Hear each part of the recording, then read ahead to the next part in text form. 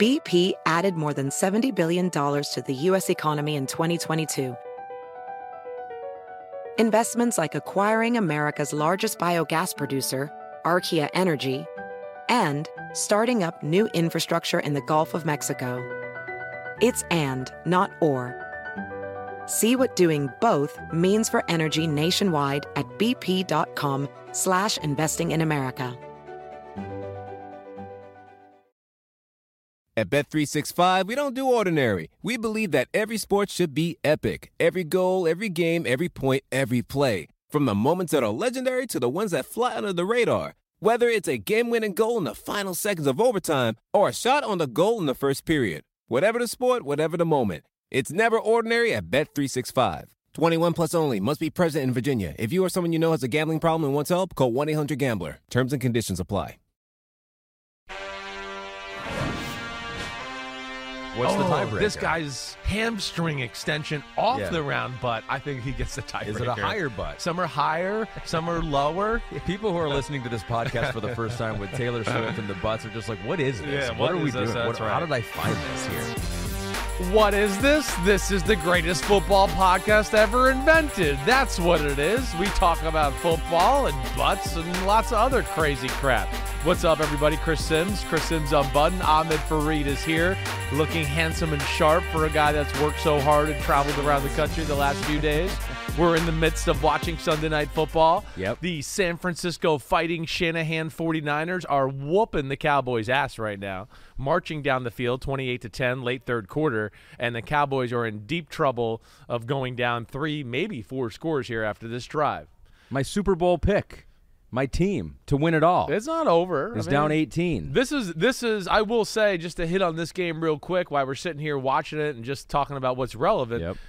This is an impressive win right now, or looking like it's going to be an impressive win by the 49ers. This game had all the psychology elements of should have been on Dallas's side, right? Dallas has lost to them 2 years in a row in the playoffs, right? They want to prove to themselves, wait, we can beat them, so if we see them in the playoffs again, you believe, right?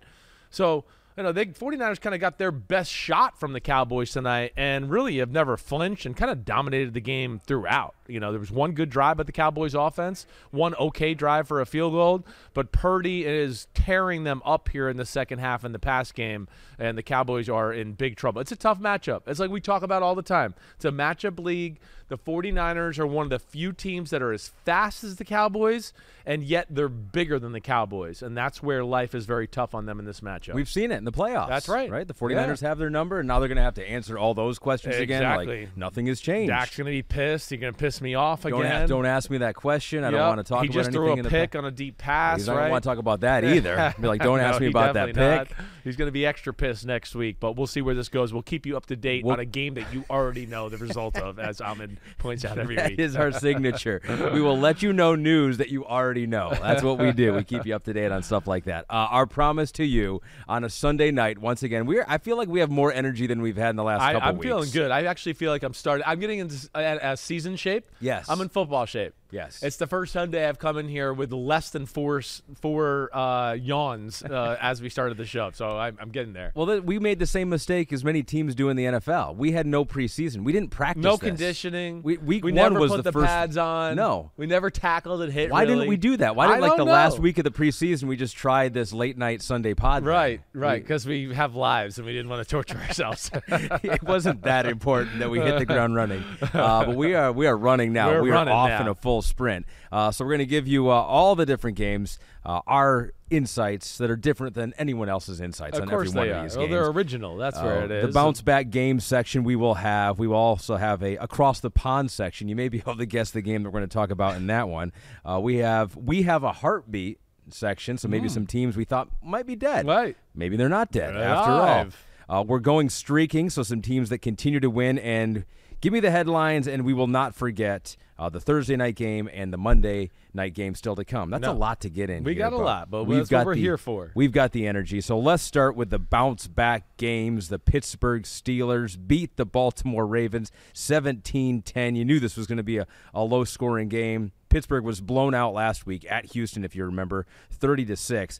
And there were times in this game where I thought, well, the Baltimore Ravens, They could blow them out. Dropped touchdown in the end zone, Rashad Bateman. Like, watching this game, the Ravens left so many points on the field. I think that's the point. And they still almost won the game. No doubt. I think that's the point. It's one of those where, hey, we give credit to the Steelers. We know the one thing we always love about the Steelers is they're tough.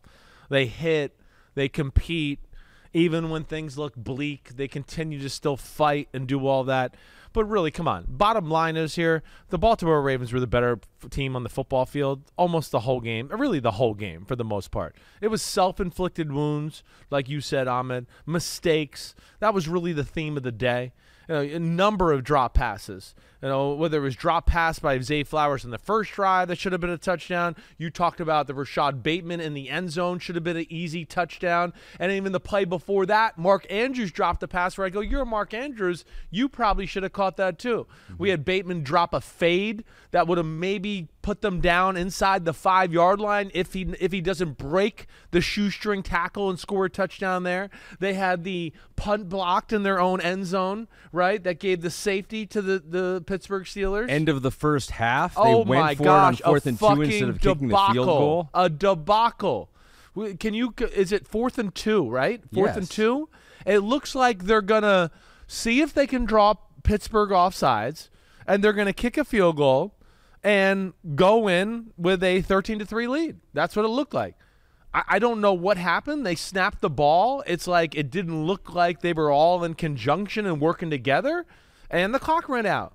And then, they cut to John Harbaugh, and he's sitting there stunned like, wait, what did we just do there? So you have that. And then you have coupled on to, hey, we're driving again, and Justin Hill's making some people miss. He fumbles. So it was just, it was a game of Ravens mess-ups. And I don't want to say that to degrade the Steelers in any way. Because the defense did step up. They did. T.J. Watt was a nightmare for them. Certainly. And then Alex Highsmith with the strip sack at the end. So the defense played well. They play tough. They do. And they compete. But, hey, there's games where you hear me say, hey, this team earned it. This would be a game where, hey, they earned it, but the Ravens, missed some opportunities that were not really, missed because of the Steelers, right? It wasn't like, oh, the Ravens had the ball over the middle and it was a tight throw, and as he was catching it, he got crushed and the ball popped in the air. It was like, no, nobody's in the screen, and he just dropped the ball for a 20-yard gain. Or Lamar missing Zay Flowers way down the field late in the football game when he's wide open for another huge play. So, yeah, again, this is part of the Steelers' culture. They do stuff like this all the time. I understand that. But I think when you look at the quality of play on the field, yeah, you're going to still look at it and go, yeah, the Ravens are going to be sick tomorrow with the way they played. But I do want to give, like you said, big plays, big moments, keep fighting, and then clutchness at the end of the football game, the hang in there, the resiliency, and Pickett and Pickens kind of getting going with a little splash of Warren to go along with it. And they made just enough plays to win an ugly AFC North football game. Warren was like a whirling dervish. Right? I mean, he had a few plays there where you were like, holy shit, can anybody tackle him? I was like, is his spin move stuck right now? Because I feel like he's maybe overusing it at this point. Seriously. But we do have to give love, obviously, to Pickens. You mentioned it on Football Night in America. It's a tongue twister. It's hard to say. My it's gosh, one of the harder combinations. Yeah. And then I get confused about which one's first name it is because you're like, Pickett through to George Pickens. Yeah.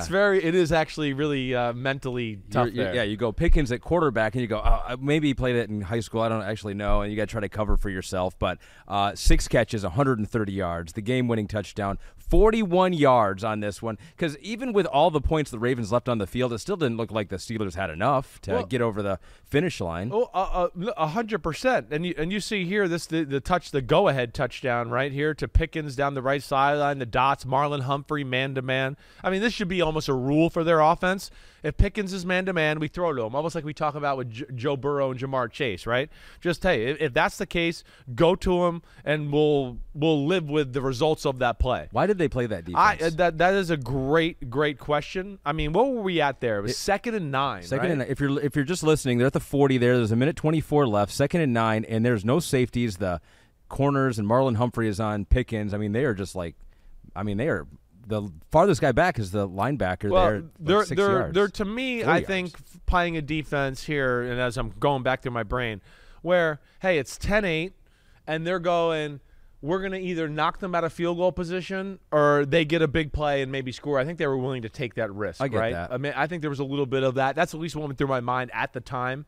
Okay, and of course the Steelers have one of the greatest kickers we've seen in recent history, so I think they're going, wait, if they get 5 more yards, the game's kind of over. That makes we're in sense. deep crap, right? Yeah. So they were willing to roll the dice here. Let's see if we can make a play, get them into 3rd and long, and knock them out of field goal position altogether. I would bet that's the logic. But, I mean, there's just so many things through this game, too. The other, first off, I want to state this. Lamar Jackson made some great throws in this football game. He really did.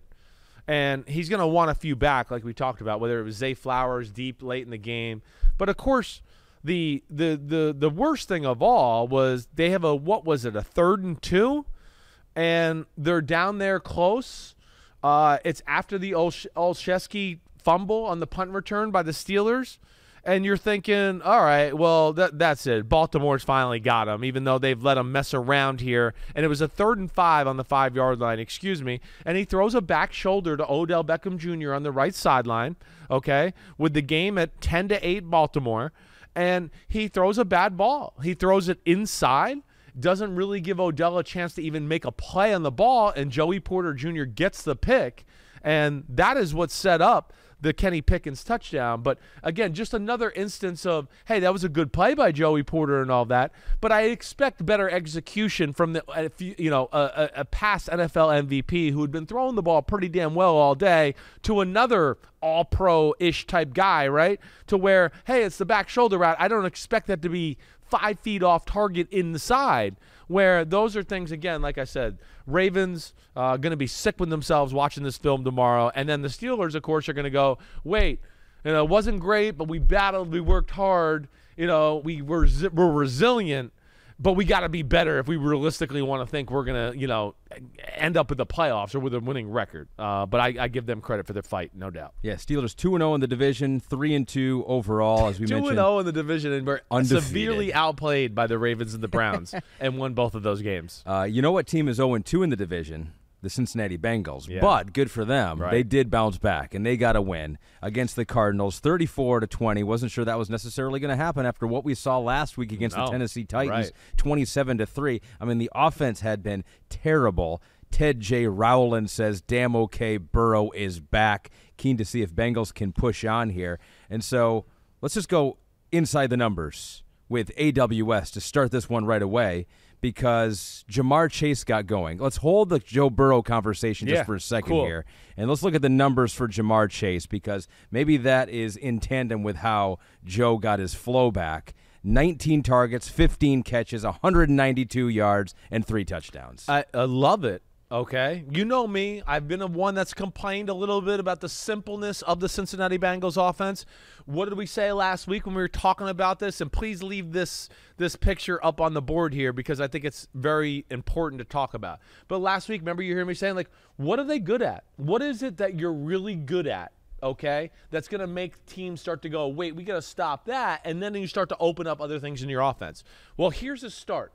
That's the thing I was encouraged by today. That's, as I was sitting there watching the game, the first drive of the game, not only did I go, wow, that was the best the Bengals looked on offense all year, they're subtly starting to move Jamar Chase around more and more and mess with formations a little bit. And I like this. I can get behind this right here. This is it might not be like the Dolphins or the 49ers or whatever, but it looks like to me they're going to go all in on, hey, Jamar Chase is our guy. We're going to feed him the ball until you double him, and then we're going to start to do things off of that, right? Okay, I'm cool with that. I mean, as we see, he's a game changer.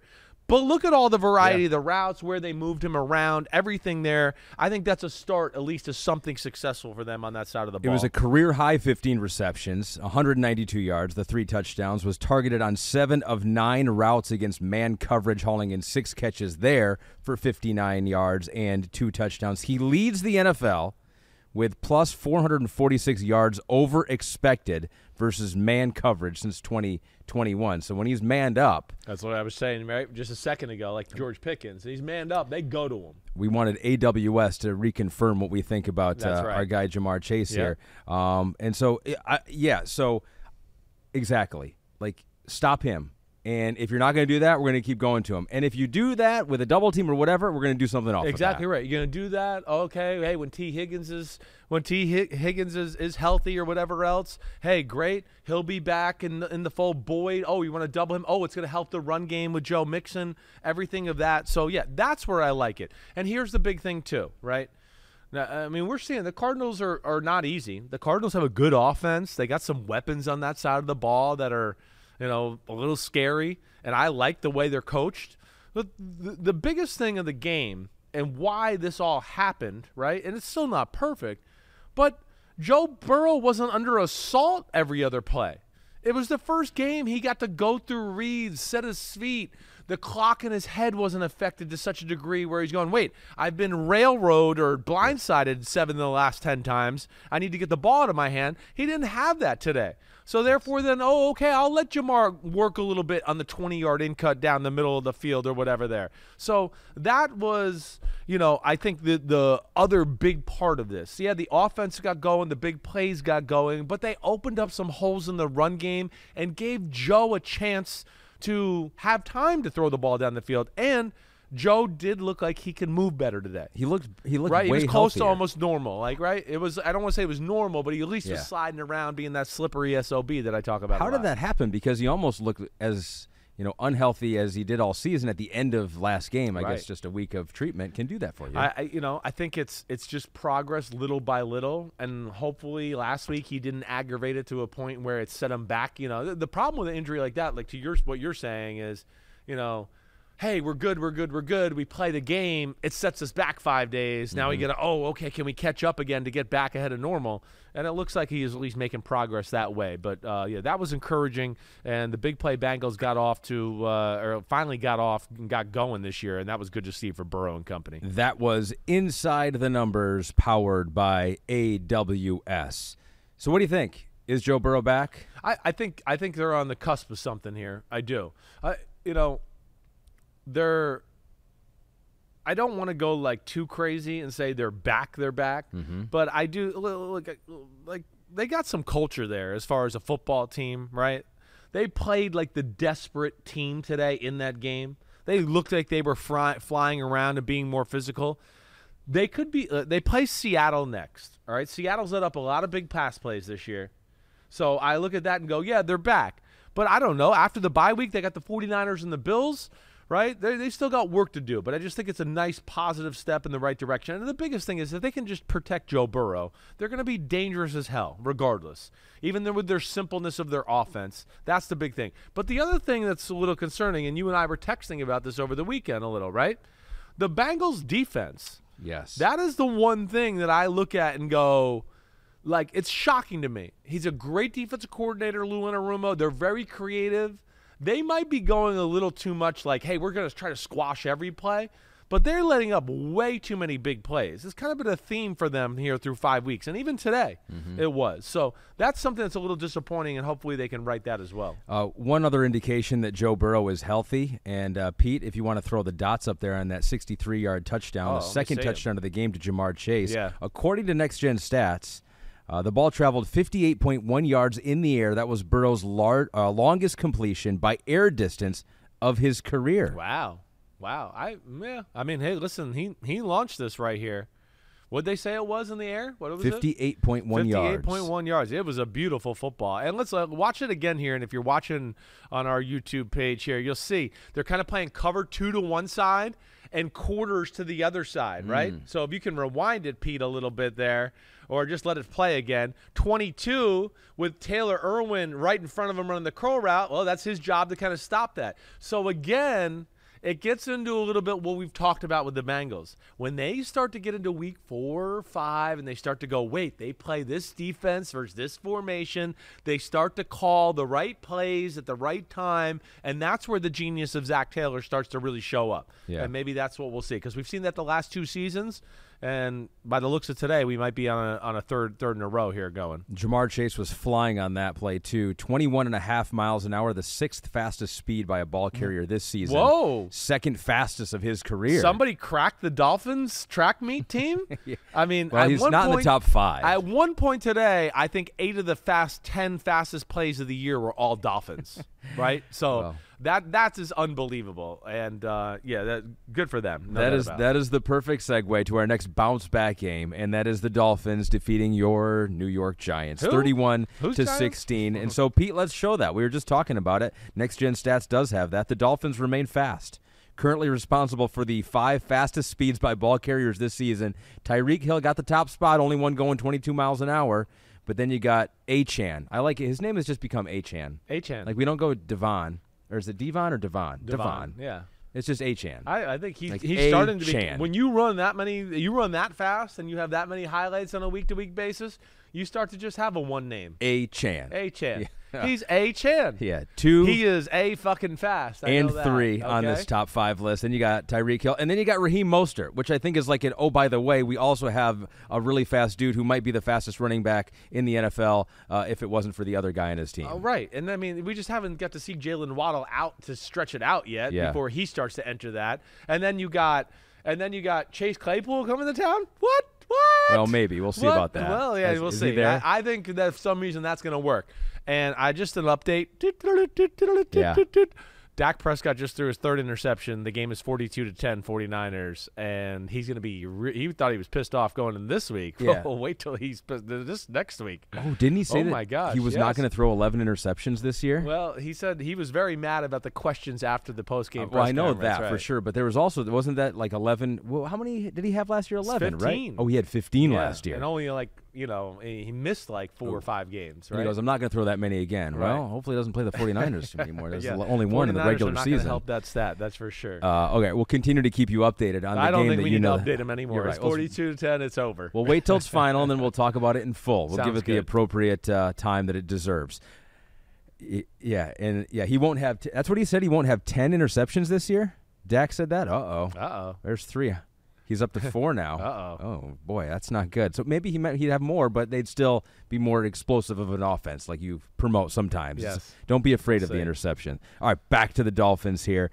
They have 2,568 total yards of offense this season. That passes the 2,000 greatest show on turf Rams for the most ever by a team through their first 5 games. And they asked Mike McDaniel about that, and you know what his quote was? He said, quote, mission accomplished. Our whole goal this entire offseason was statistical output through 5 games. Then he did a little wink and pointed up. Point with like the shooter, a little thing. Like, it was funny. He's a funny guy, but is. he is able to get these fast dudes in open space on a almost play-by-play basis. It's as fun of an offense to watch as I can ever remember. Like we've talked about, it's like Shanahan in reverse. Shanahan does it through the run game. They're doing it through the pass game, right? But where they're special this year, we knew how dangerous they were in the pass game. We saw that all last year. They are equally as dangerous in the run game, and that's where it's gone to another level. The toughness, the physicality of their offensive line, and then I think Mike McDaniel putting in some extra hours to go, hey, wait, I love all these pass plays and pass yards and all this, but if we want to win the Super Bowl and beat the elite defenses in football, we can't just think I'm going to drop back and pass with Tua all game and do it that way, right? And I think that's the beauty of what they're doing there. They're giving themselves other avenues, let alone they're protecting their top investments in they want to do the passing game, but if you're going to keep playing too deep and keep trying to stop all these big plays, okay, then we got something else for you here. And like we talk about with the Bengals or anybody else, now you're going to have to adjust to that, and that can open it up. But I've never seen a team go horizontal and vertically as fast as the Miami Dolphins, and the game was going to be a blowout. I mean, it was like a track meet, and you're like, I don't know, the Giants are barely two-hand touching them down, and then Tua threw the pick 6, and it became a game again for a little bit, which was, hey, a big play by the Giants. Wink Martindale and company, the D, they tried to hang in there for a little while, but they don't have the horses or the manpower to mess with an offense like the Dolphins right now. So let's take a look at a couple dots here because Hill does go off for 181 yards in the touchdown today, the 64-yard catch and run. Was that the number one play? Is that the 22-mile-an-hour one there, Pete? I believe it is. I believe it is here. Yep. So here it is if you're watching on Peacock. Yeah, and then Achan made fun of him for getting caught on this. Oh, well, that's what everybody does to the fastest guy, I mean, right? If you get caught, and what I want to say is, first off, he's been running around like a psycho for the last quarter and a half. Yeah. And let's not forget, too, he's got a ball in his hand. Exactly. And the guy, Xavier McKinney's really fast, and he doesn't have a ball in his hand. So that does make a difference. But those are like, I bet you that pissed him off. I can tell you that. He is so fast. I mean, look how he reverses field. And when he got to this point right there, I thought he was gone. It was a great job by Xavier McKinney. But I've never seen a guy who can start, stop, re-accelerate faster than Tyreek Hill, and then the quickness to go along with it. It's really special that way. They're just so fun to watch. They're wide open, and they have a fun, reckless way about them and how they play. It's always aggressive. It's always we're attacking. Yeah. And I think that's the cool thing. And again, they're without their best pass rusher on defense right now. And let's just get to that side of the ball real quick. I mean, the Giants are incapable of doing anything on the offense. The Giants' offensive line is an embarrassment. They got to think of some other ways and some things to do on that side of the ball to help their offensive line right now, because there's just too many plays where Daniel Jones, who's banged up because he's been under physical assault for 3 weeks, and of course he's banged up. He's been hit by one train and truck after another, and it's getting to the point where, you just go, man, you worry about the guy taking that many hits. How did the line take a step back this year? I think the big thing is they have injuries right now, right? It's 3 injuries. They're missing their best lineman at left tackle. They still got a young guy at right tackle. Right, Bredesen and Schmitz are both like banged. Bredesen was in for a little while, then got hurt again today. The center's out, and it was an O-line that was still like a work in progress. Not like it was like, oh man, we got our group, we're really awesome. Like we were like, hey, we saw progress, but we got to continue to get better. And they can't even get on the field together to get better, right? And then, off of that, it's just like they can't get any momentum going or anything going to where they have the lead, and unfortunately they played teams that are better than them, and that's put them behind the 8 ball, right? To now it's like, wow, we're down 14-3, we're down 10-0. Now we have to throw the ball more than we want to, and there's no Saquon Barkley, and I think it all kind of plays into itself. But they got to start doing some things, whether it's keeping the tight end to block more chipping the back, right? I see too many just 5-man protections that I just don't think are fair to Daniel Jones and company. Across America, BP supports more than 275,000 jobs to keep energy flowing. Jobs like updating turbines at one of our Indiana wind farms and producing more oil and gas with fewer operational emissions in the Gulf of Mexico. It's and, not or. See what doing both means for energy nationwide at bp.com/investing in America. Welding instructor Alex DeClaire knows firsthand how VR training platforms like ForgeFX can help meet the demand for skilled workers. Anywhere you go look, there's going to be a shortage of welders. VR training can help welding students learn the skills they need to begin and advance in their career. The beauty of virtual reality is it simulates that exact muscle memory that they need.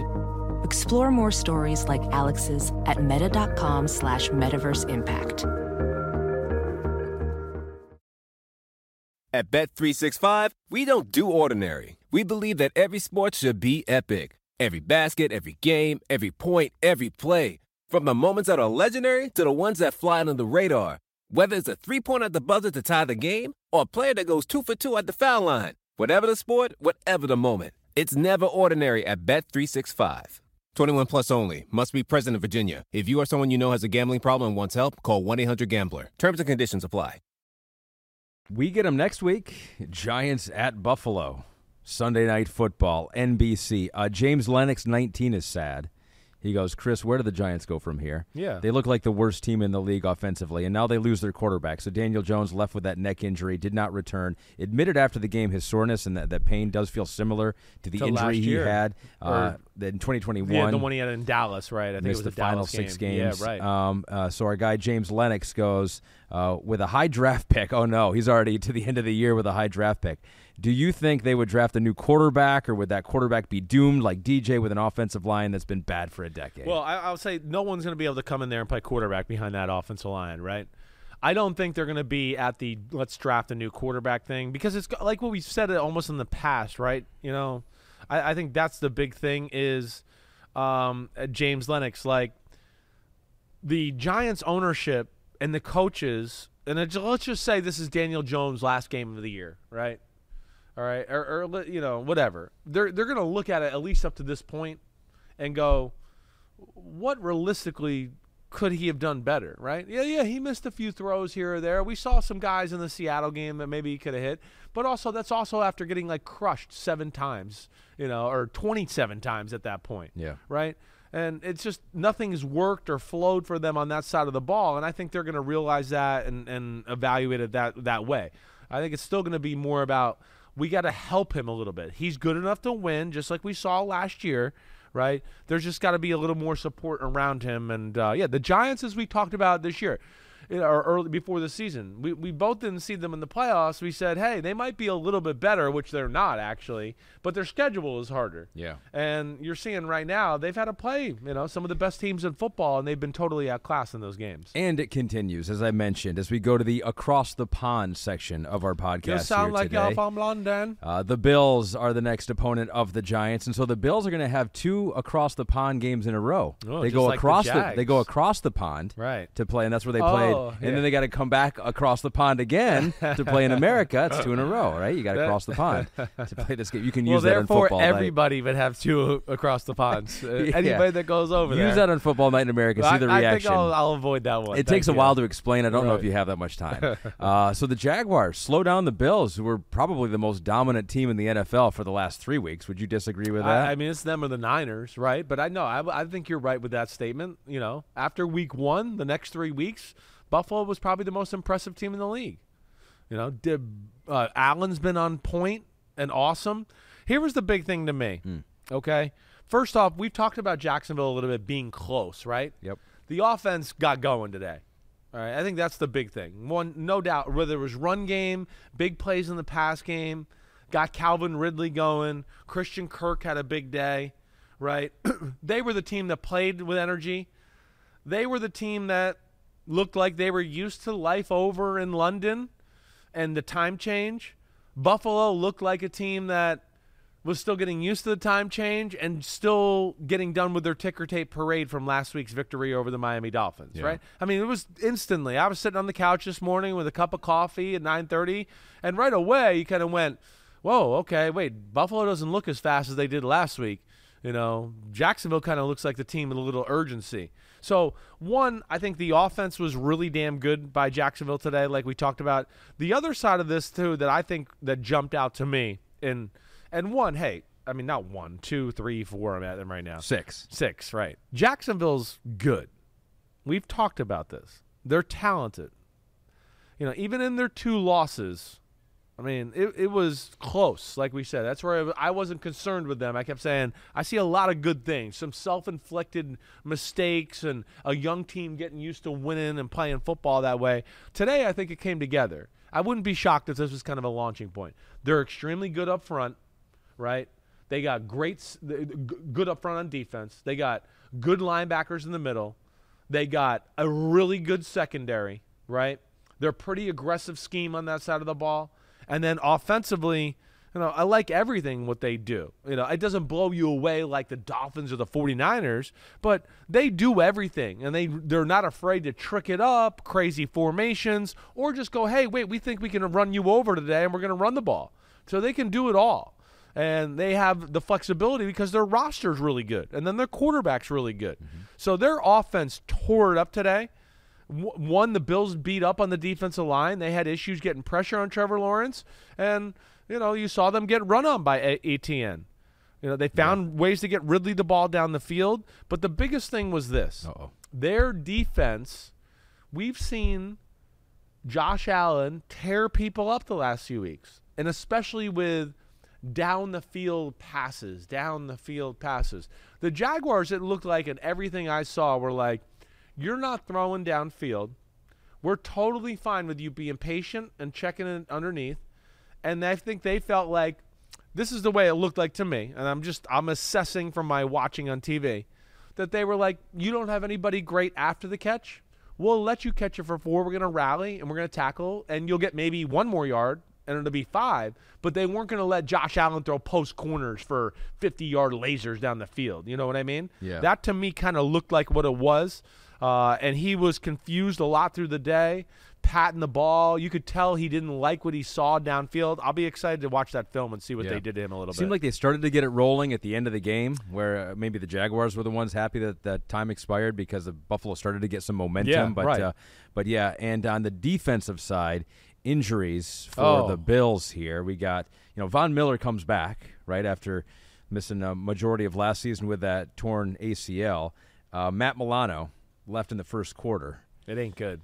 Knee injury. I came in today going, it ain't good. You could tell with the way the team was acting. Here's the injury report, too, if you're watching. Tre'Davious White, he's out for the season with that ACL.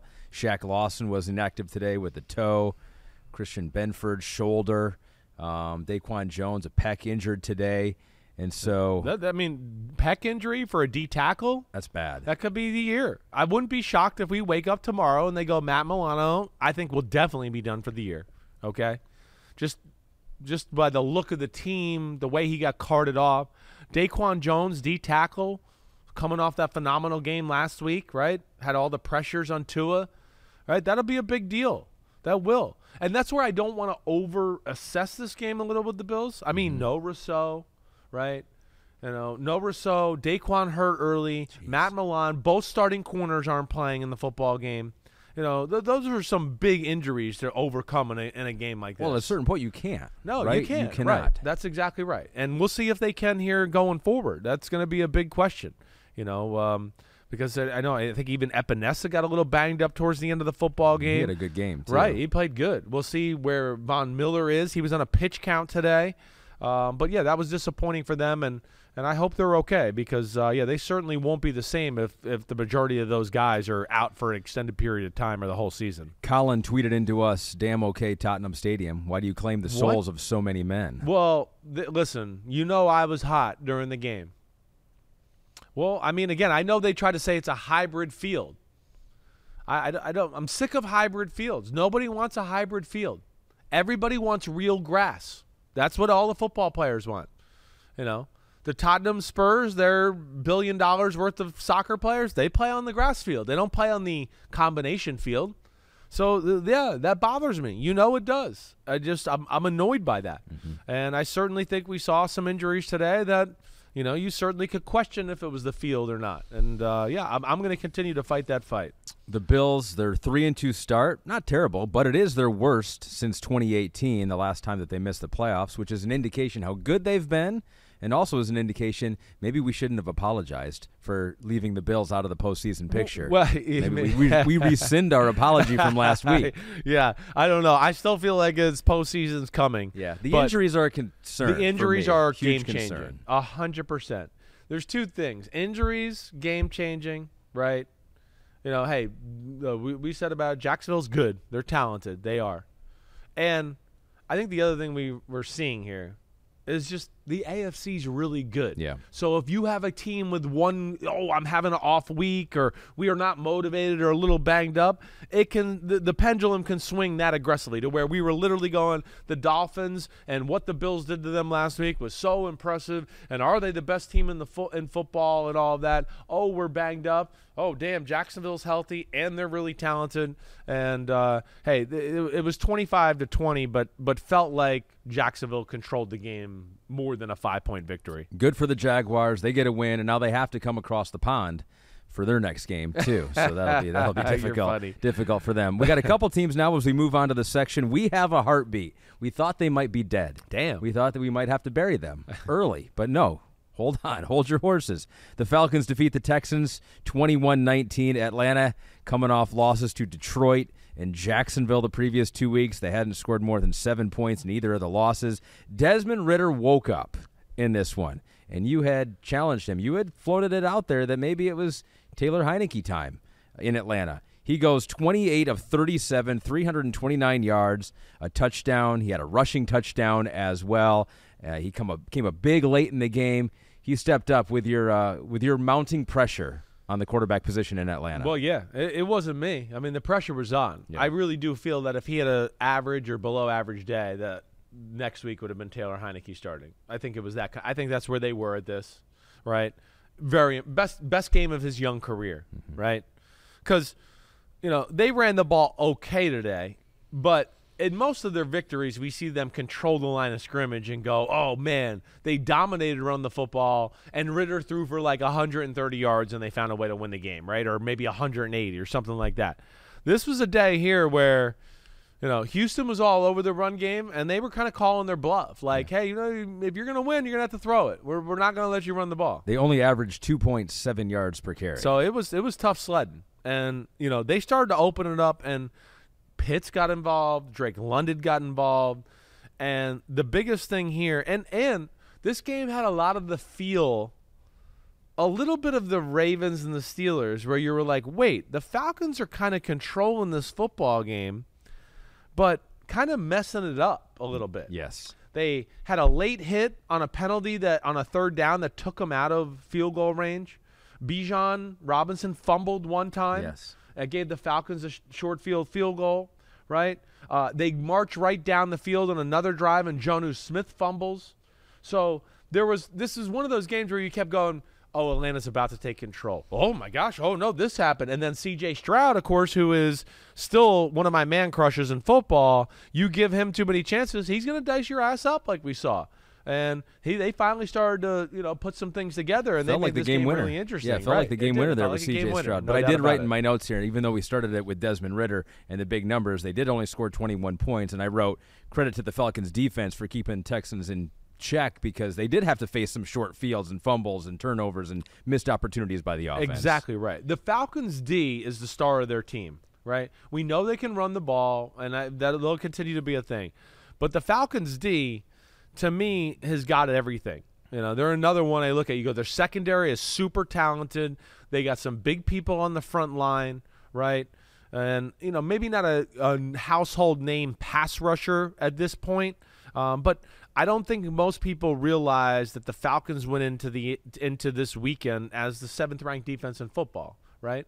And, not that their schedule has been like the hardest ever, but it hasn't been easy. I mean, Detroit and Jacksonville, as we saw, are pretty good offenses. And, they did okay in slowing them down.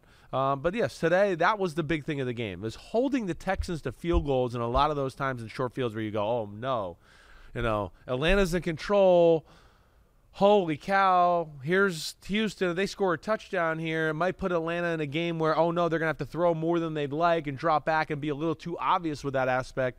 And their defense held them in it, like you said, and then Ritter started to hit some big plays. Ritter is now 31-0 as a starter at home in college and in the pros. So at Cincinnati, he was 26-0 at home, and now in the pros as a starter, he is 5-0. That's amazing. In Atlanta. Lock him in Atlanta. Take away his passport. Heineke on the road, yeah. And you play Ritter at home, yeah. right? Yeah. Tell him he needs a passport to travel around the NFL. And I take give it them away from credit him. for hanging with their quarterback, the guy that they evaluated all offseason and said, this is our guy. We're going to stay with him, even though it hasn't been pretty. And we'll see if this, jumpstarts him and gives him some confidence and gets their offensive pass game going. There is a little controversy in this game, though. Yeah. I heard in the broadcast they were going with Bijan Robinson. And I've heard that a couple other places. And so Pete did some digging, and you're a Texas guy, so maybe you have some inside information on this. His mom, a while ago, asked him one day, how come you pronounce your name like that, Bijan? And he goes, I don't know, because people say Bijan, and that's just how I say it. And so someone asked him, well, then how should it be said? He's like, well, my mom thinks it's like Bijan, but I say Bijan. You can pick whatever one you want. My gosh. What's up with these what's up with these running backs from Texas who can't get their damn names right? Who's the other one? Achan? I mean, that was like yeah, that's right. Achan. Roshan Johnson? Is it Roshan or Roshon? That one I think is Roshan. You're funny. But no, I did not know about that. That is, we'll see. So which one are you going to pick? Well, if Mama says it's Bijan, then I'm going with Bijan. No, but then you're going to seem like, what's wrong with Chris? Why can't he say the name right if everyone else is saying Bijan? It's going to be tough because I had a friend growing up named Bijan, like you said it. So now that goes into my head instantly. But Bijan, I could throw that out there. I could do that. Mama named him Bijan. I'm going to call him Bijan. Okay. All right. All right. All right, Pete, you heard it here first. Chris is going with Bijan on Football Night in America until he gets too much negative feedback. You don't even know what that's from, that movie. I have no idea.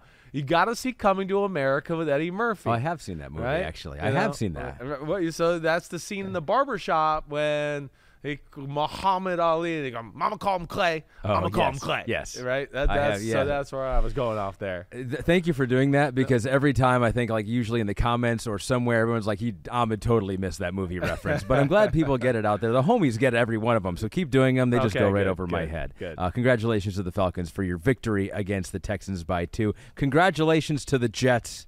Nathaniel Hackett gets his revenge on Sean Payton for all the negative comments that he made in the offseason about the bad job that Hackett did. Sean Payton hasn't done a great job so far. They lose by 10, 31-21. The Jets had 3 straight losses since that Week 1 overtime win versus the Bills, and so they needed this one badly. What do you think? Because Andrew Hazard 989 says, "Damn okay for Nate Hackett beat Sean Payton." That is the headline. Yeah, for this one. that's the headline. No doubt. I mean, geez, good for him, right? Good win for the Jets to follow up we almost beat the Super Bowl champs last week at home. Right? You weren't sure how they were going to come out. Are they going to be like, hey, we're good now and we can play with the Chiefs, we'll play with anybody? It was sloppy. Mm-hmm. It wasn't a pretty football game by any stretch of the imagination. So many short field goals. It was like they would drive into the red zone. It was like 30-yard field goal. Nobody could score. No one could score. No, I mean, we had turnovers, bad throws, bad clock management at the end of the first half by the Jets, where they throw an out route, they're in field goal range, they have no timeouts, they don't get anything there. Of course, the bad back shoulder throw by Zach Wilson at the end of the game, right, that gets intercepted, where, again, I want to say, like, I know we want to be aggressive with Zach Wilson and be more aggressive than what they were early on here, but also still, like, realize he's still Zach Wilson, and we can't totally just put him in the trust tree in every big moment and go, oh, he's going to do it. Like, they got to protect him from him a little bit, and for the betterment of themselves. You know, that was one there at the end of the football game with the back shoulder to Garrett Wilson, where I just want to go, kick the field, be simple, kick the field goal, and go up 27-21, just like we talked about last week with the Bears-Broncos, and make the Broncos and Russell Wilson and Sean Payton, who are feeling all the pressure, go down and score a touchdown on your defense. Instead, they do that, they get that, and now you're like, oh, gosh, I mean, here we are, and if they kick a field goal here, we're going to go into overtime. So that's where they just need to manage some of those situations better. But nonetheless, D made some big plays and some big moments, which we expect from the Jets, right? And Breece Hall is a star. I mean, Breece Hall is the key to their success. And when they can have a little success running with him and you give him just a little bit of a space, he's a home run hitter. And it changes their football team. And then, of course, it opens up things for Zach Wilson in the pass offense and makes things easier there, too. Good win for the Jets and Matt Hackett and shoving it up Sean Payton's you-know-what and the whole Broncos organization there. Yeah, you got Breece Lightning, and then at the end of the game, you had Bryce Lightning with the fumble recovery touchdown by Bryce Hall to seal the deal for the New York Jets. There was one. The Broncos are going to be sick a little, too. Why? Well, I mean, Russell strip sack at the end of the game. Yes. Right? I mean, they're driving to get a field goal. Boom, they score a touchdown, strip sack. P. Ryan fumbles on another drive where they were kind of driving, right? And then the Mims fumble, I can't remember if he did that on a punt return. I want to say there was a pitch. It was a reverse. Oh, it was a reverse pitch, and he kind of dropped it on the reverse. That's what it was. P. Ryan, it was a high pitch. It was a reverse, and it was funny because I was listening to Matt Ryan. He made a couple good points when he was on the call for this game. He didn't like that call from Sean Payton because Sauce Gardner had just gone out of the game with an injury, and he was like, you got a practice squad player now in the secondary, number 31, who had come into the game. He's like, why are you trying to run a reverse? Why don't you try to attack that guy the first play with Sauce Gardner? So he didn't like that. That's a valid point. You're right. There was a fumbled punt returned by the Jets, but then Russell Wilson was sacked, fumbled it right back to the Jets after that, so they couldn't take advantage of that one. So there were some miscues back and forth. It was a game that had a little bit of everything as far as sloppiness is concerned, and it was it's a good win for the Jets. The Jets' offense still, as we know, needs to be better. Yeah. But I think, again, we saw another step in the right direction. There was moments of consistency from Zach Wilson in a few different drives. And the run game, as we see, if they can get that going, and the defense is really damn good. I wish, again, they'd start the game better a little bit that way. But, man, they made a lot of plays and were all over Russell Wilson. And they're close to making a whole bunch of other plays, too. So it makes me think that it's only a matter of time before this Jets defense really, has a show out. What do I want to be? A big game to just be like, hey, we are the real deal on that side of the ball. Exactly. Real deal Quincy Williams. Amari Jet says to you, we got to give him a little shout out here. Damn okay, Quincy Williams in the conversation for a top 5 to top 3 linebacker in the NFL. Dude is everywhere around the field. He had 9 tackles, 2 sacks, and a forced fumble there at the end. Quincy Williams, I'd put him up there as far as acceleration and speed with any linebacker in the sport, right? And then that was him at the end of the game who closed in on Russell Wilson and stripped him. And really ended up winning the football game for them there. But, it's a Broncos team that's still finding their way. They are still not great on defense, as we saw. They got issues in the run game and the pass game. I mean, it's a Jets offense that had 407 yards of offense, right? That doesn't usually go along with them. There's that. But here's a bright spot for the Broncos. Okay. The damn running back, McLaughlin. Yeah, he looked good. They found something there. I mean, he's got 3 rockets up his ass. He really does. I mean, he made some game-changing plays and flip field position, pass game and run game that really popped out to me. So he was definitely a standout for the Broncos and their football team. Something to be happy about if you're a Broncos fan. The result was not something to be happy about. Or was this tweet from the New York Jets at the end? There's the King of Queens, who has become a meme on the internet now. Multiple Get my coach's memes. name out your mouth is what Aaron Rodgers said. And the Jets go, when you lose to the off-season champs. Oh, ouch. Damn. The Hard Knocks champs, the Aaron Rodgers off-season champs came in and beat you. Yeah, that's the look that you have on your face. So the Jets get the win. They have the last laugh. 2-3, the Jets. 2-3. Good defense. They'll be in the mix.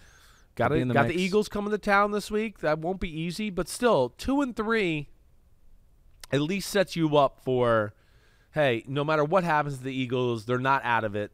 And if it's 2-4, whatever it is after that, they're still in this, and they still got a lot of talent. And let's just see if Zach Wilson and company continue to grow.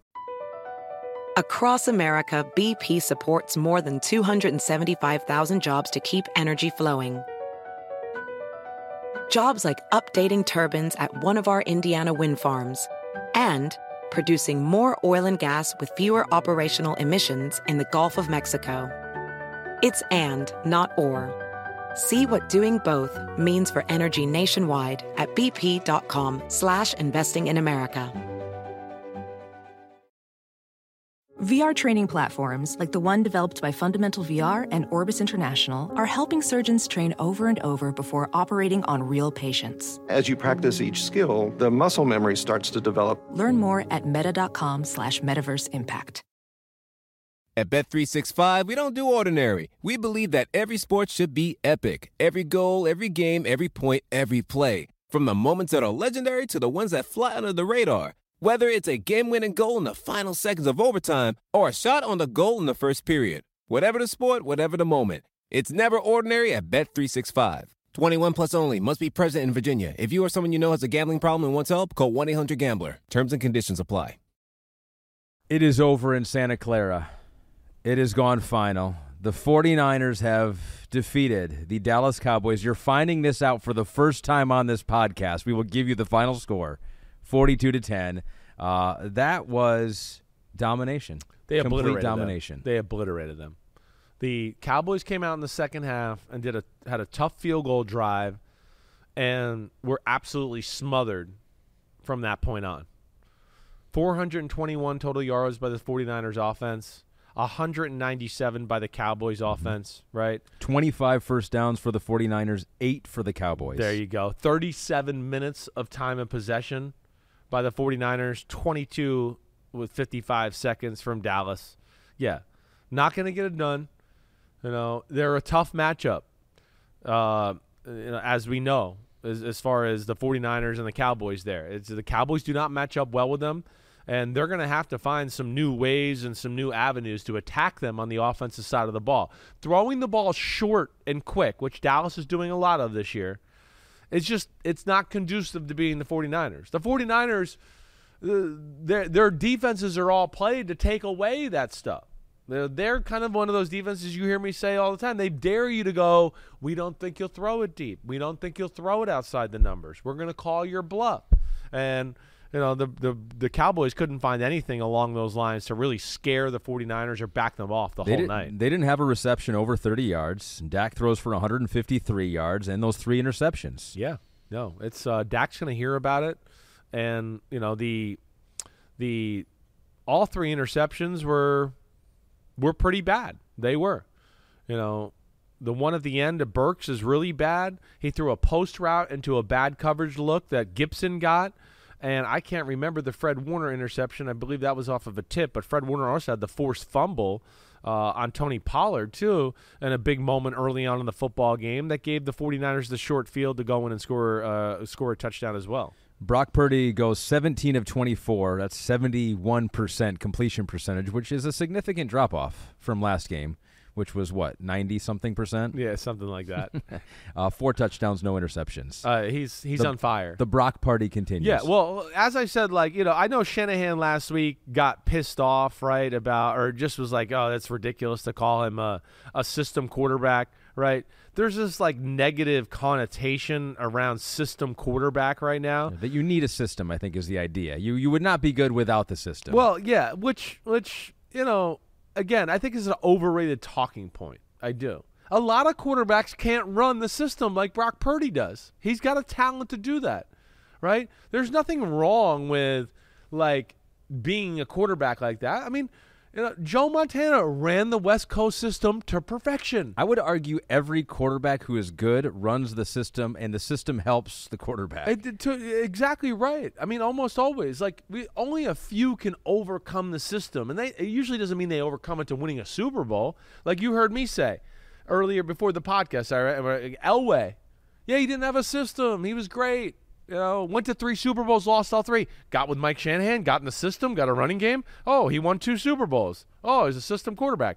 I don't know. It's just a little bit of an overblown topic at times. And the beauty of Purdy and the strength of Purdy is the fact that he can take all this offense in and process it all throughout the week, at the line of scrimmage, when motions are going, everything like that, and still know what's being done, read the defense, know where to go the ball. I remember what Shanahan taught me and all that. The 49ers are special. They really are. They're unbelievable, the way they run the ball, and then him on top of this. This is where I was trying to say to people all week, everyone was like, oh, the Cowboys. I'm going, the 49ers are better than last year. The offense it's tougher this year than it was last year, and that when they played them in the divisional round, they were still in hey, let's manage Brock Purdy. Let's not let him mess it up. He's young. We'll kind of control the ball and play through our defense. Now it's no, we don't care. We're attacking on both sides of the ball, and that's where they're scary and are clearly the best team in football through 5 weeks. 9 touchdowns, no interceptions this season for Brock Purdy. Christian McCaffrey has a touchdown for the 14th straight game right now, but Heinrichson, John, has a little bit of a concern with him. Is Shanahan overusing Christian McCaffrey, who has been injured before? The amount of plays we see him in begs the question, can you keep going at this current pace into the postseason and still be effective? I say it all the time. I think you've heard me say it. I think we've said it on the pod here a little bit. I worry about them overworking him. Not accusing you, Henriksen, John, of stealing our talking point. No, it's a I think it's a valid question. It is. I am one to go, yeah, let's take a little bit off of his workload a little bit. Let's let Jordan Mason run a few balls every now and then. He's featured. He's so talented, and he's such a mismatch. Not only because he's a really gifted runner, but as we know, when they put him out at receiver or anything like that, linebackers and safeties cover running backs, and none of them in football can cover him out of the backfield. And so Shanahan loves those kind of threats and toys to play with there. But, yeah, he's got to be careful about wearing them into the ground. But McCaffrey is the greatest white football player I've ever seen. I mean, I've never seen a white skill guy like Christian McCaffrey. I'm dead serious. I'm not even being funny. I've never seen anything like him. Yeah. Right? And just to be that quick, that explosive, everything like it. like I'm crowning him the greatest white skill guy in the history of the NFL right now. Well, I'm crowning him he's going to have to be great if he keeps this up because he's on pace for 408 touches this year. He led the NFL coming into the week with 97 touches. He had another 19 carries and 3 catches out of the backfield. He did fumble tonight. I was wrong. Pollard fumbled, and then McCaffrey ended up fumbling a few plays later. I got it mixed up a little bit there. But, yeah, listen, he is their ultimate toy, their ultimate chess piece that really puts defenses in a bind. Yes. And that's where I would say if my buddy Shanahan asked me, I'd go, hey, like 5% less touches per game. And then we get to the playoffs, go all in and kill them. I don't care. But let's get there first and not wear them out before that. But not literally kill them, figuratively. You're going to need them next year, too. So, keep them alive at least. Some teams, though, don't need some of their biggest playmakers. They're just so good that they don't even need that. As we go into the we're going streaking section, of course I'm talking about my Detroit Lions. You look at the injury report, no Amon-Ra St. Brown out for the game, no Jahmyr Gibbs out for the game. Didn't matter, didn't stop him, didn't slow him down. 42 points against the Carolina Panthers, 42-24, third straight win for my Lions. Best start since 2011. They're 4-1 right now. And I will tell you what, I can count on one hand the amount of Detroit Lions games I have seen in my lifetime that I have enjoyed, like the one that I saw today, because it was just so easy. That is very rare that we get to the fourth quarter and I know the Lions are going to win. Yeah, go ahead. Feel good about it. I feel great about it. No, I mean, you should.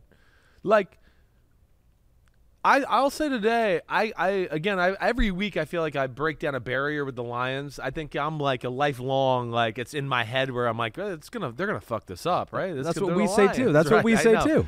I know, but today was like where I've been telling you I'm trying to get over Jared Goff, right? Like, hey, Jared Goff's real. It's good. Like, stop trying to think it's gonna fall back to what it was 2-3 years ago with the Rams, right?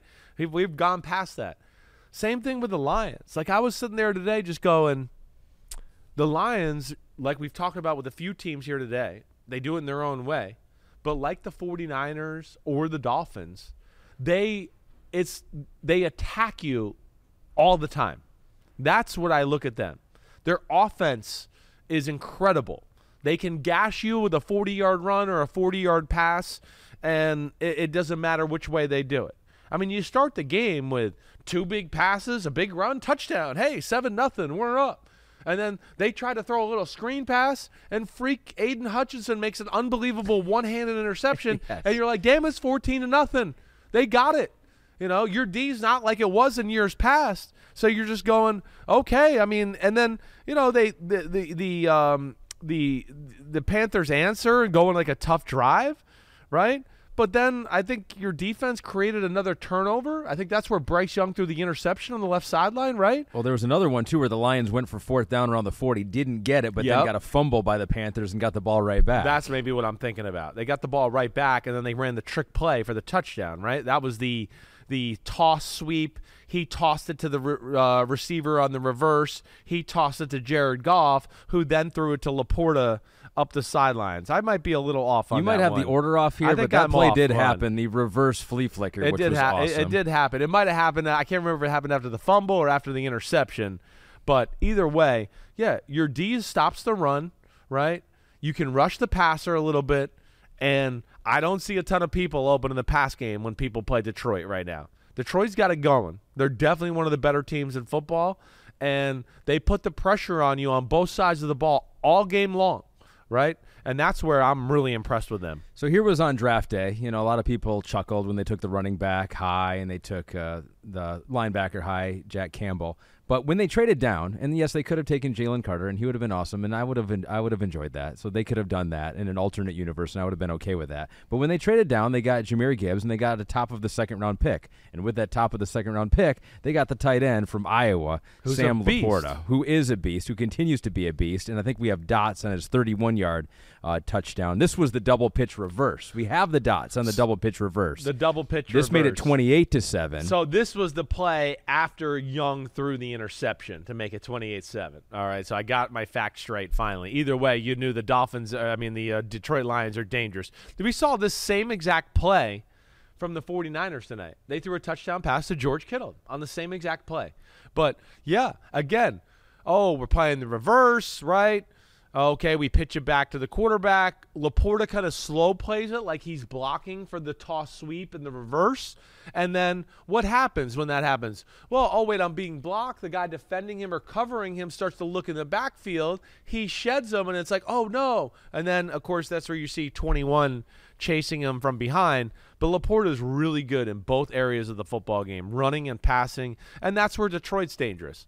They literally can just go, wait, how's this team playing us? What are they good at? We'll do the other. Oh, they're good at stopping the run? Then we'll play action and gash you in the pass game. Oh, they're playing to stop the pass and the play action? Well, we'll gash you in the run game. You know, you got a little bit of that, let alone your defense is the real deal this year, and that's where I don't remember the Lions ever looking like this in my lifetime. Even in the 91 Lions, I did not feel like their team was like this, right?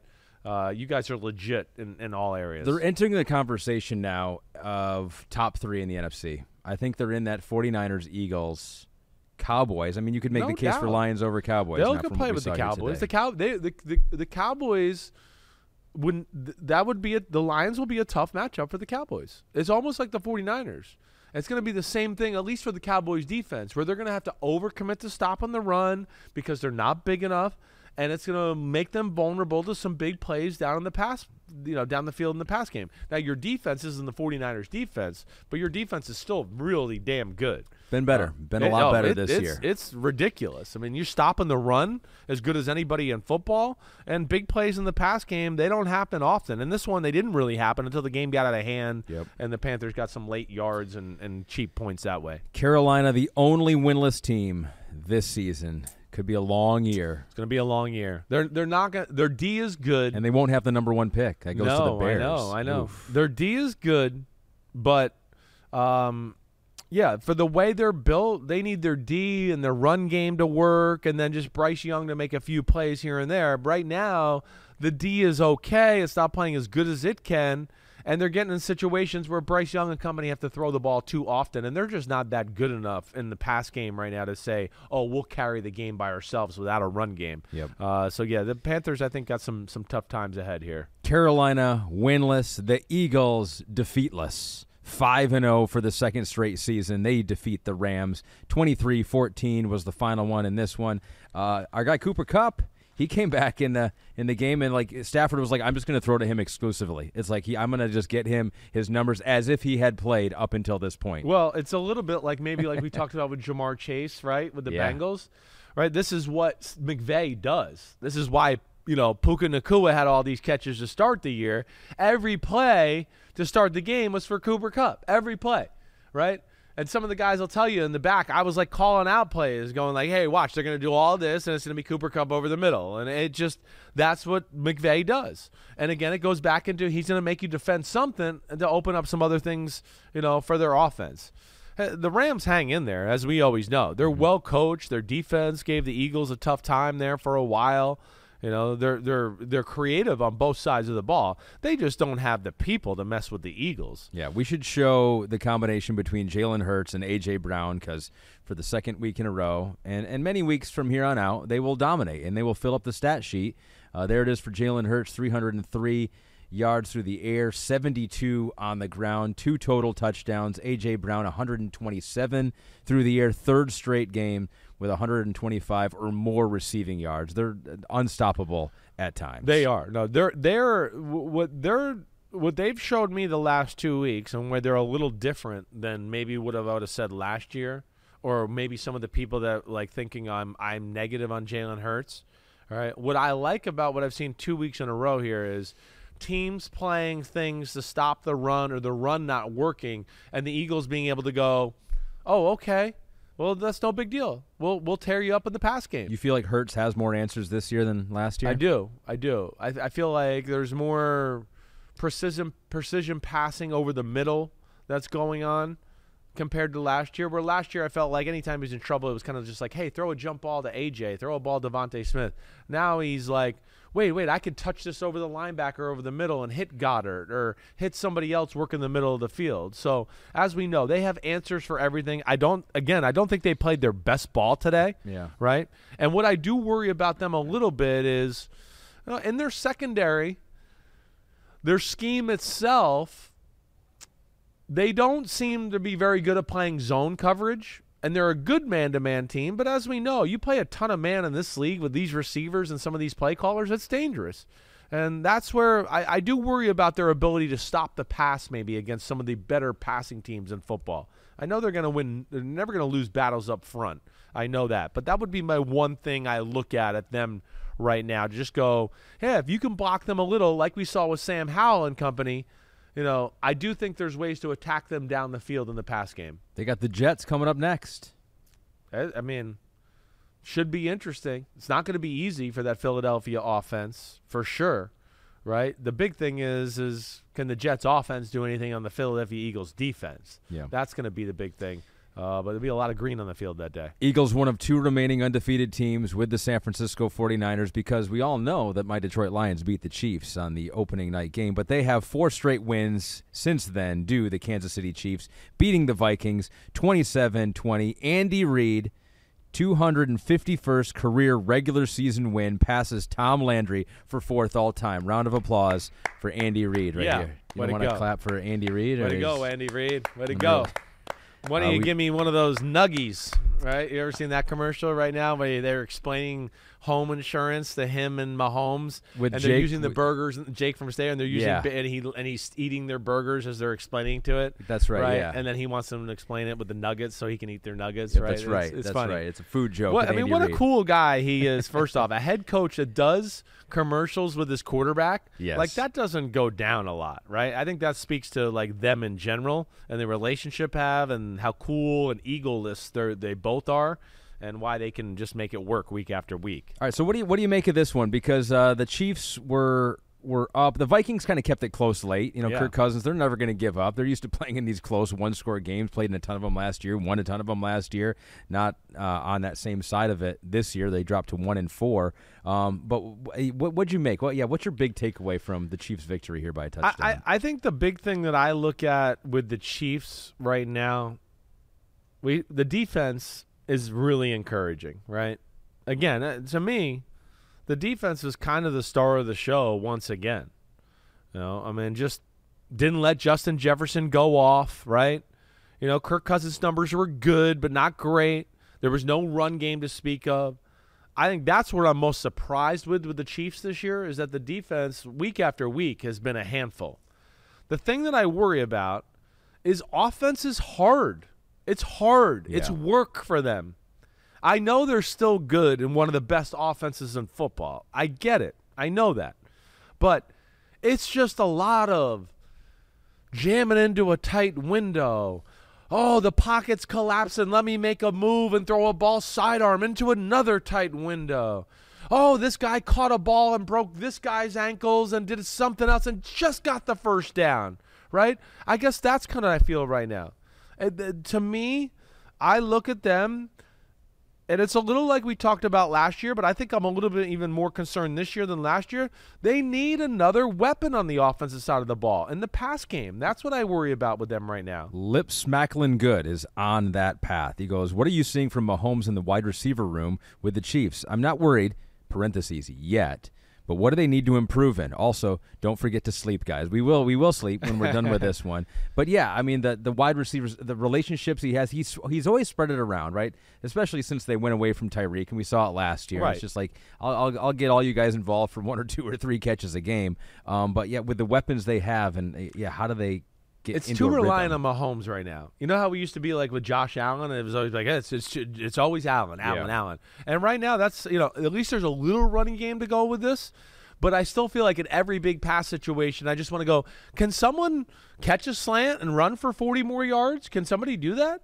Right? I mean, does it always have to be him finding Kelsey over the middle in a big moment to get, it's 3rd and 5. Oh, it's Kelsey for 6. Oh, he got it again. Like, that's just what it feels like too much. Or him fading away on a 3rd and 18 early in the second half and throwing it up to the 50-yard line and Watson just taking it away. Yes, that's what I mean. So it's like, those are plays where anybody else, you'd go, that's luck right there. But they do it like 4 times a week where you're just like, no, that's what they do. Yeah. It's unbelievable. But yeah, again, can you beat the 1-4 Vikings that way? Sure. Can you beat the other upper echelon teams in football that way? I don't know right now. And where hey, listen, as you've always heard me say, their offense is good, right? It's really good. They do a lot of moving parts and creative, right? But the way they run their offense, it's predicated on somebody being scary. And right now, the only scary thing is Mahomes. And then, him finding Kelsey underneath, right? And that, to me, would be the big thing there. Kadarius Toney, they can't ever seem to really get him going on a regular basis. You don't see anybody catch, big passes down the field on a regular basis, right? So that, to me, is where I'm worried about them a little bit. And we've seen what now? The Jaguars game last week against the Jets. This game right here, right? And your Lions game early in the year was kind of like they did a few good ones, but a lot of too, to where we've seen 3 games of kind of average offensive performances by the Chiefs. Now, I know their numbers are always somewhat good. They got one of the fucking, if not the greatest quarterback ever in the history of football playing. He did throw it 41 times for only 281 yards. That's what I mean by how much work it is. That's what I'm talking about. Exactly right. Thank you for bringing me back there. That's a lot of work and a lot of throws for only 281 yards, and that's what I worry about them going in the future. Here. Good thing for them is they're still finding the rhythm, and they're 4-1. They're still winning. They're still finding exactly the rhythm. right. They are still winning. Right. It is time for Give Me the Headlines, presented by Hyundai. We have 2 games to talk about here. We'll start with the Colts defeating the Tennessee Titans 23-16, the final score. Your headline for this game is? Well, a running colt gathers no moss. Wow. Do you believe that? Yeah. Pete says it makes so much sense. And he says that because he came up with it. And I've never heard of a colt getting moss on them ever. Well, not if they're running fast, and that's what the Colts are doing. No, that was a little bit deflating just because Anthony Richardson got hurt, right? Yes, shoulder injury, AC joint. Yeah, they don't know. Derek Carr was able to come back, but that was kind of rare. So I don't know. He might be out a couple weeks. They got to be careful. The doctor in me says he might be out a couple weeks. Careful, protect him, right? It just shows you what a brutal sport the NFL is. It doesn't matter how big and tough you are. You think you're in college. Yeah. You get in the NFL, it's a different game. Yeah. These guys are just bigger, faster. It's a way more physical style of game. The run the ball like that on the Titans. So 23 carries for Zach Moss, 165. Jonathan Taylor came back, signed a big contract. Which, part of me is scratching my head on why they relented on that. Do you know why because Moss has been running very well. They've been very effective as a running team. They made all the points why you don't need to pay a running back. And quite honestly, the offense was proving that fact. I don't get it now either. Why didn't we just pay him this 5 weeks ago? Could have done that too. Right. I don't understand it. Now, they're probably looking at a handful of these plays that we're going – and I think it's fair because I remember seeing a few in the Ravens, and I've seen a few plays to go, hey, that was a good run. They got 15. But if that was Jonathan Taylor, so I've said that to myself a few times, and I'm sure they've seen that and gone, damn, that's a touchdown for Jonathan Taylor. Yep. It's a 25-yard gain for Zach Moss. And I don't mean that to be disrespectful. Jonathan Taylor's just a pretty special specimen that way. Well, and how great is it to have both of them now? Exactly right. It is. And in this day and age, to have that, and I think we're starting to see that they're like a legit running team, to your point. This is the Shane Steichen effect. Shane, he's great at not only before the game planning, but then as the game goes along, figuring out, wait, they're playing us like this run will be a pain in the ass for them, let's do all that. So that was the shocking thing.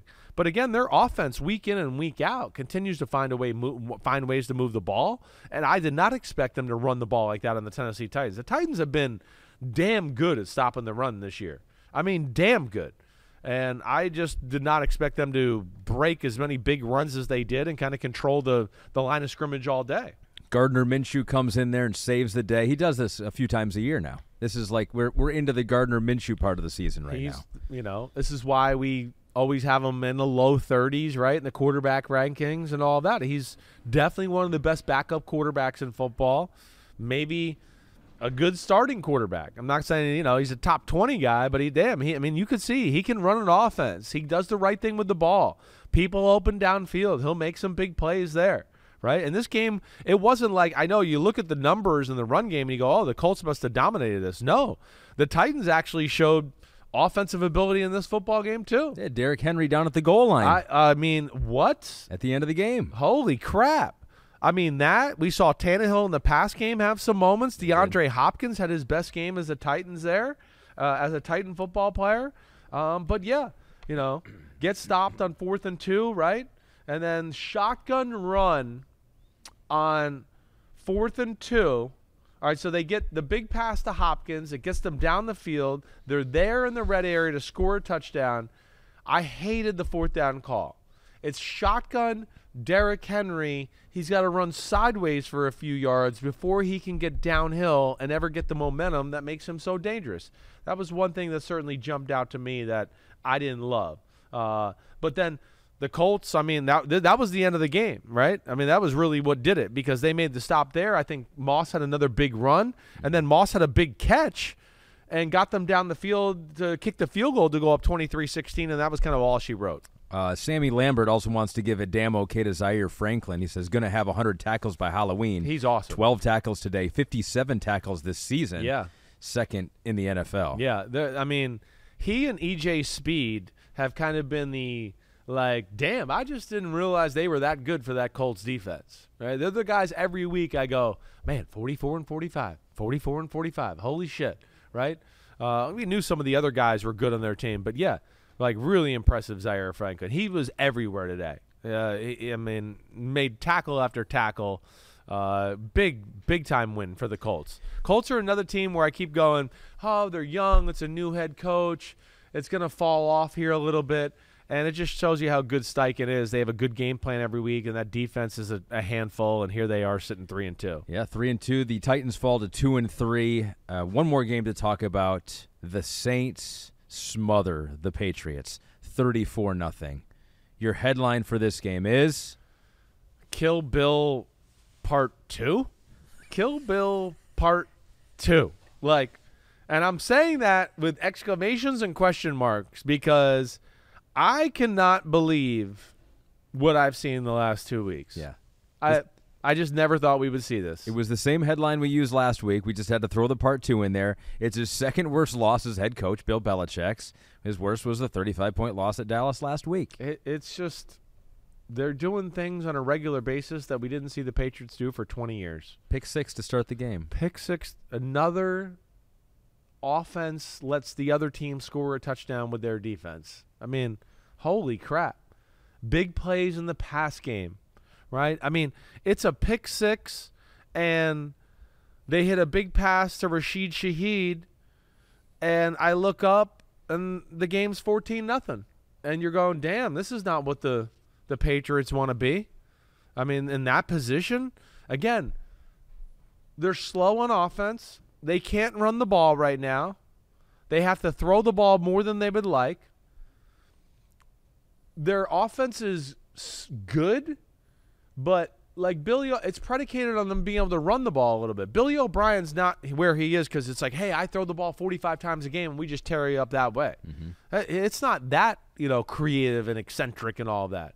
So they're being forced to play games that they're not capable of winning. And then you add that with the injuries and some of the things they got going on their roster, like, yeah, I'm concerned. No doubt. Your best defensive player, Judon's out. Your secondary, which is always kind of we're really good at coaching and being creative on that side. They're banged up. That's not the same. That's another big advantage taken away from them. They're usually pretty creative and physical in their run game, but they've been beat up on the O-line. They can't do that at all. Okay? So now they're being able to throw with a slow group of receivers and a quarterback that's really a system guy that would benefit from give me a million plays and coach me up instead of I'm going to be basic and throw lasers around the field. That's not who he is, and it's just all rolling downhill in a bad way. They're 1-4 right now. I'm regretting putting them in the playoffs because I don't think that's going to happen. No, I can sit here right now and tell you that that's not happening. You would kiss my foot. I'll kiss your foot Part 2. Okay? Kill Bill Part 2, kiss your foot Part 2 if the Patriots get into the playoffs. Well, there you have it. There's a run coming now for the New England Patriots. They're going to get things figured out and put things together. But, yeah, I don't know. They're starting over. 1 for 14 on third down. 156 of total yards of offense. It's just I don't even know what to say. I mean, the Saints even they had 17 first downs. It's not like the Saints were awesome. They wasn't pretty. The Saints are the same thing we talk about too. It's ugly on offense, but today at least they can run the ball a little bit. They made a play or two in the pass game, but never even really had to because the Patriots were just like, hey, here's the game right away. You're up. Go ahead. Run away with it. Here's great field position. No problem. I mean, it's a disaster for the Patriots. And I don't know how it's going to really change. I don't. The biggest thing to me is that they have not evolved on offense. That would be the biggest thing. Yep. They have not evolved scheme-wise, and they're still kind of old-world thoughts of we're just going to be big and we're going to play that way. And it's just like, no, you got to have some speed at receiver to scare some people. You got to have somebody like we always talk about that can maybe take a reverse or catch a slant and change the field position. And they never have any of that. No. And it's just too hard to win the way they play week in and week out. They have no weapons right now. No. That was Give Me the Headlines presented by Hyundai. We don't want to forget real quick as we almost sign off. Big thanks to Pete back there punching the buttons late on a Sunday. Gabby is back there doing the graphics. Gabby. Matt Casey making sure that we don't Way to go, Matt do Casey. anything too crazy late on a Sunday, and everyone on digital putting this together late at night. Bears, we gotta praise the Bears. We might not have many opportunities. They beat the Commanders 40-20 in Washington. It's 2 weeks in a row. Justin Fields has played pretty damn good. Yeah. This week at least got the win. They didn't have mistakes. That was maybe one of the shockers of the weekend. I really thought the psychology of that game was the Bears were going to fall apart after losing that way to Denver, right? 28-7 lead and all that. And then I thought Washington, they went toe-to-toe with the Eagles. They got a lot of talent on their team. Mm-hmm. They're going to show up to the party here. And it was the exact opposite. Very disappointing for them. Very disappointing. Washington should be embarrassed with the way they played. Magic Johnson said it right. There was no fight. There was no aggression. I mean, it was another game. As soon as you turned it on, you went, man, the Bears are flying around, and Washington just thinks their shit don't stink, and they're going to win the game because they went toe-to-toe with the Eagles, right? And I am glad, Justin Fields did great throwing the football. We're seeing them taking advantage of some of these plays that they were there the first few weeks. Now he's hitting them all the time. And one of our guys that we've been pubbing on this podcast for a long time, DJ Moore is a superstar. Everybody's finally seeing it because he's on the Bears and getting a little notoriety, and all they do is feed him. But you could see, you get the ball in the hands of that guy, he is special. He really is. But, yeah, that was a disappointing – the Commanders are too talented to 100%. Get dominated like that against a team like the Bears. They showed some good fight in the second half coming back. Right. And I will say that last touchdown to DJ Moore was a little dicey. That was close to being – borderline pick six. Right, and then we're talking a 14-point swing at that point. But I did like Sam Howell, though. I was watching him. I was like, man, I really like Sam Howell. I agree. I know people are going to talk about the sacks. He missed a few throws in the first half you'd like him to make. But the other thing too, he could learn to throw the ball away, or learn where to get the ball out so he doesn't have to take the sack. But also, like I say sometimes too, you got to take context. How many great throws did he make with people in his face or as he was getting hit too? Right, so that's where there's a fine line there. Yeah, and they're calling almost 60 pass plays. Yeah, it was too much. If you get sacked 3 times, that percentage is not bad. No, exactly right. They got too far down and got into a one-dimensional football game. And even with that, Logan Thomas doesn't fumble when they were kind of around midfield that time. Yeah. It felt like they were about to mount a comeback and make it really interesting. But good for Matt Eberflus, who's coaching the defense like we talked about, right? And he looked like he had a little attitude on the sideline the other night. Hey, it's your last chance, Eberflus. Coach that defense up, get in everybody's face, show intensity, and they kind of showed that, and they played like that in the field. And, that was kind of concerning by the Commanders. His hair for Eberflus was, even more in his face. It was he had to, toss it back there. He didn't care. You could tell he was yelling at people. He was intense. And I think he finally realized, if I'm going out on my terms. Yeah. And hopefully this is a good thing for him and that Bears team. Justin was like, to coach your hair. He's like, I don't care. Let him do what it's going to do. Keep throwing to Moore. Last one. You said last one 3 times. I don't know. We're past midnight now, so this is really the last one. Packers at Raiders. The Devontae Adams Bowl could get his revenge against the no longer Aaron Rodgers-led Packers, but the Jordan Love-led Packers. So you predicted the Raiders to win by 3, 27-24. Do you stand by your prediction? I do, but this is a coin toss game. Ooh.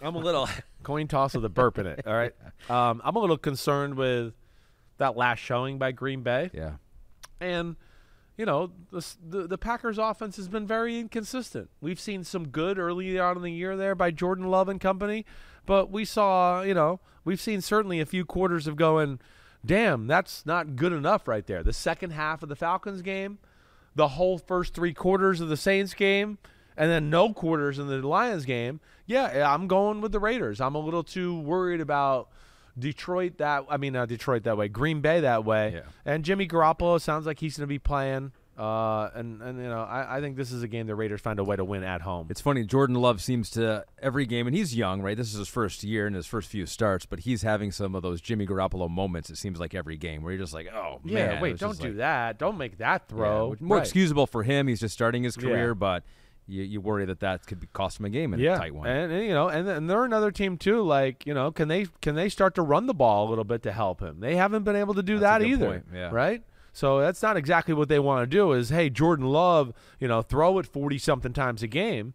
No, I mean he led their team in rushing against the Saints, and then of course Detroit, they couldn't run the ball at all.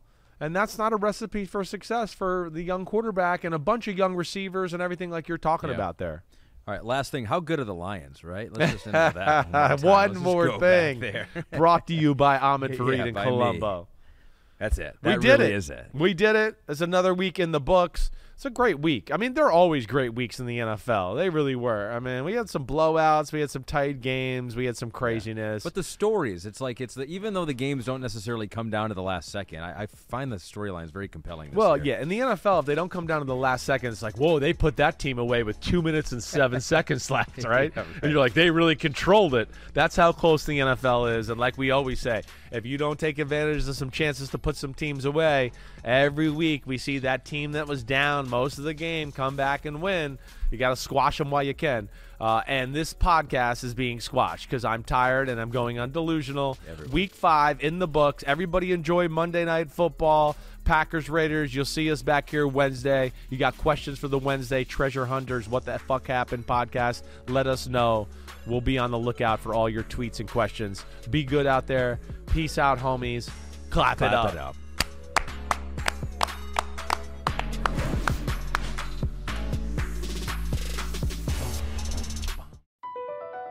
BP added more than $70 billion to the U.S. economy in 2022 by making investments from coast to coast.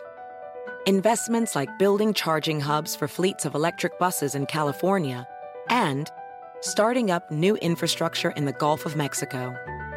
It's and, not or. See what doing both means for energy nationwide at bp.com/investing in America. At Bet365, we don't do ordinary. We believe that every sport should be epic. Every goal, every game, every point, every play. From the moments that are legendary to the ones that fly under the radar. Whether it's a game-winning goal in the final seconds of overtime or a shot on the goal in the first period. Whatever the sport, whatever the moment. It's never ordinary at Bet365. 21 plus only. Must be present in Virginia. If you or someone you know has a gambling problem and wants help, call 1-800-GAMBLER. Terms and conditions apply.